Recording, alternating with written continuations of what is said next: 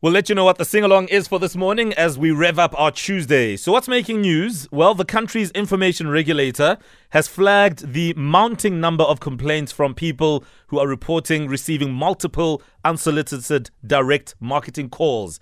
So despite the most parts of the Protection of Personal Information Act come into effect, we're still getting all these calls. You can call them spam calls if you like, from telemarketers. So why is this still happening and what can we do about it? Let's chat to the chairperson of the information regulator, Advocate Phansi Tlhakula. Good morning and thank you for your time, Advocate. Good morning to you and to your listeners. I mean, it is quite annoying, and for some, it really depends on your tolerance levels as to whether you hang up immediately or 5 minutes later when they've sold you something you absolutely do not need. But why do we continue to receive these calls despite POPIA, which we all hailed when it came into effect? I think the problem is in the way that the Act has been drafted.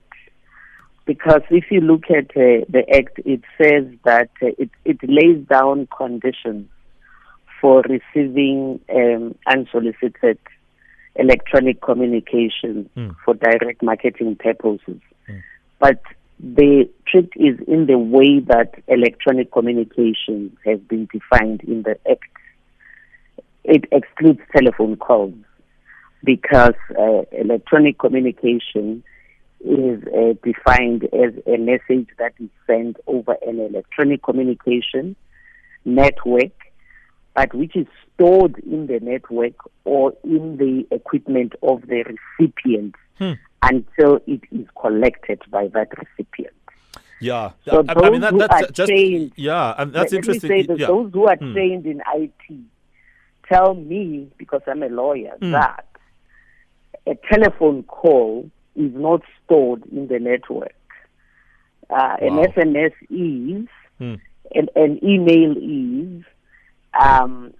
These other sometimes you get an automated message when you, and these days I've been receiving lots of those. Exactly. When you switch on with a phone call, it's usually an 021 number, and once you pick it up, then there's an automated. Yes. Those are the ones that are prohibited, that have certain conditions in the Act. But that does not mean that direct marketing through telephones is just allowed. No, there are also conditions there because that message, the phone call that you receive, it's still processing of your personal information. So whoever calls you must have obtained your telephone numbers from somewhere.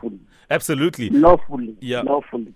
Yeah, Yes. but that's another question, Advocate, because, I mean, some people, and we do it all the time, you sign up to whatever, maybe through a financial institution, whether it's a bank or an insurance company, and you give out your personal details. Then how do we know where they would get one's contacts from and whether they obtained it, wrongfully or in a correct manner, if there is such? You see, what you should do and what I normally do, when they call you, you must be very calm.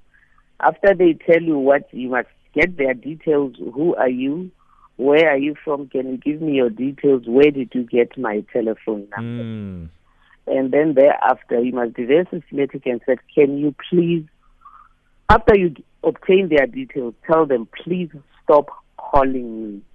And make sure you record that somewhere, because you then, if they continue to call you, that's when you can then lodge a complaint with the information regulator. But I know people don't do that. People get annoyed. Yeah, we're annoyed by that point. Drop the call. Yeah, yes, and we drop the call. Yeah. So that's how it works. But, for others like SMSs, as I said, emails and so on, even those, because that's now electronic communication. And even those are the ones that are now regulated differently because the law distinguishes a customer from a non-customer. Sure. For instance, if you are a customer of a retail company that sells clothes, obviously they would have obtained your details from you. They can then send you an email or an SMS for the purpose of marketing similar goods. So it can't be that because they are a retail clothes retailers for an insurance, because unless they are registered to sell you an insurance, for instance, because that's not similar goods. Yeah. So in essence, advocate, would you say in a matter of seconds that there needs to be tighter rules put in place to also cover the phone calls? Because I mean, it really is, a point of irritation, and some people feel harassed when every other minute there's a phone call coming in from an 021, an 012 or 087 number. I think this matter is a matter that has to go to court on interpretation, really, because the direct marketing sector is the one that feels they interpret electronic communication to exclude the telephone call. But other people who are in the IT space, they tell you that a telephone call is also an electronic communication.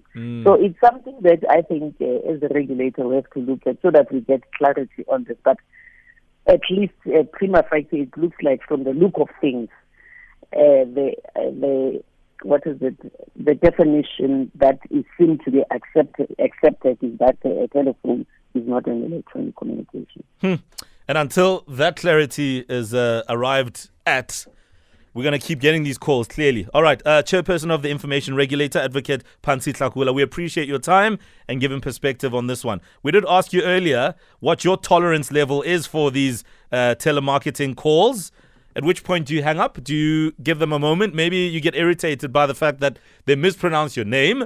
Or maybe they've sold you something that you actually didn't even know you needed and opted in. Send us a voice note, 060-552-7303. Wake up on Metro FM to one of the biggest songs in the land. Also doing well on the Metro FM Top 30 chart. This is Maphorisa Viska Bastrata. Still to come, whatever's on your mind. We'll take your calls on phone line traffic and the sing-along straight after the news.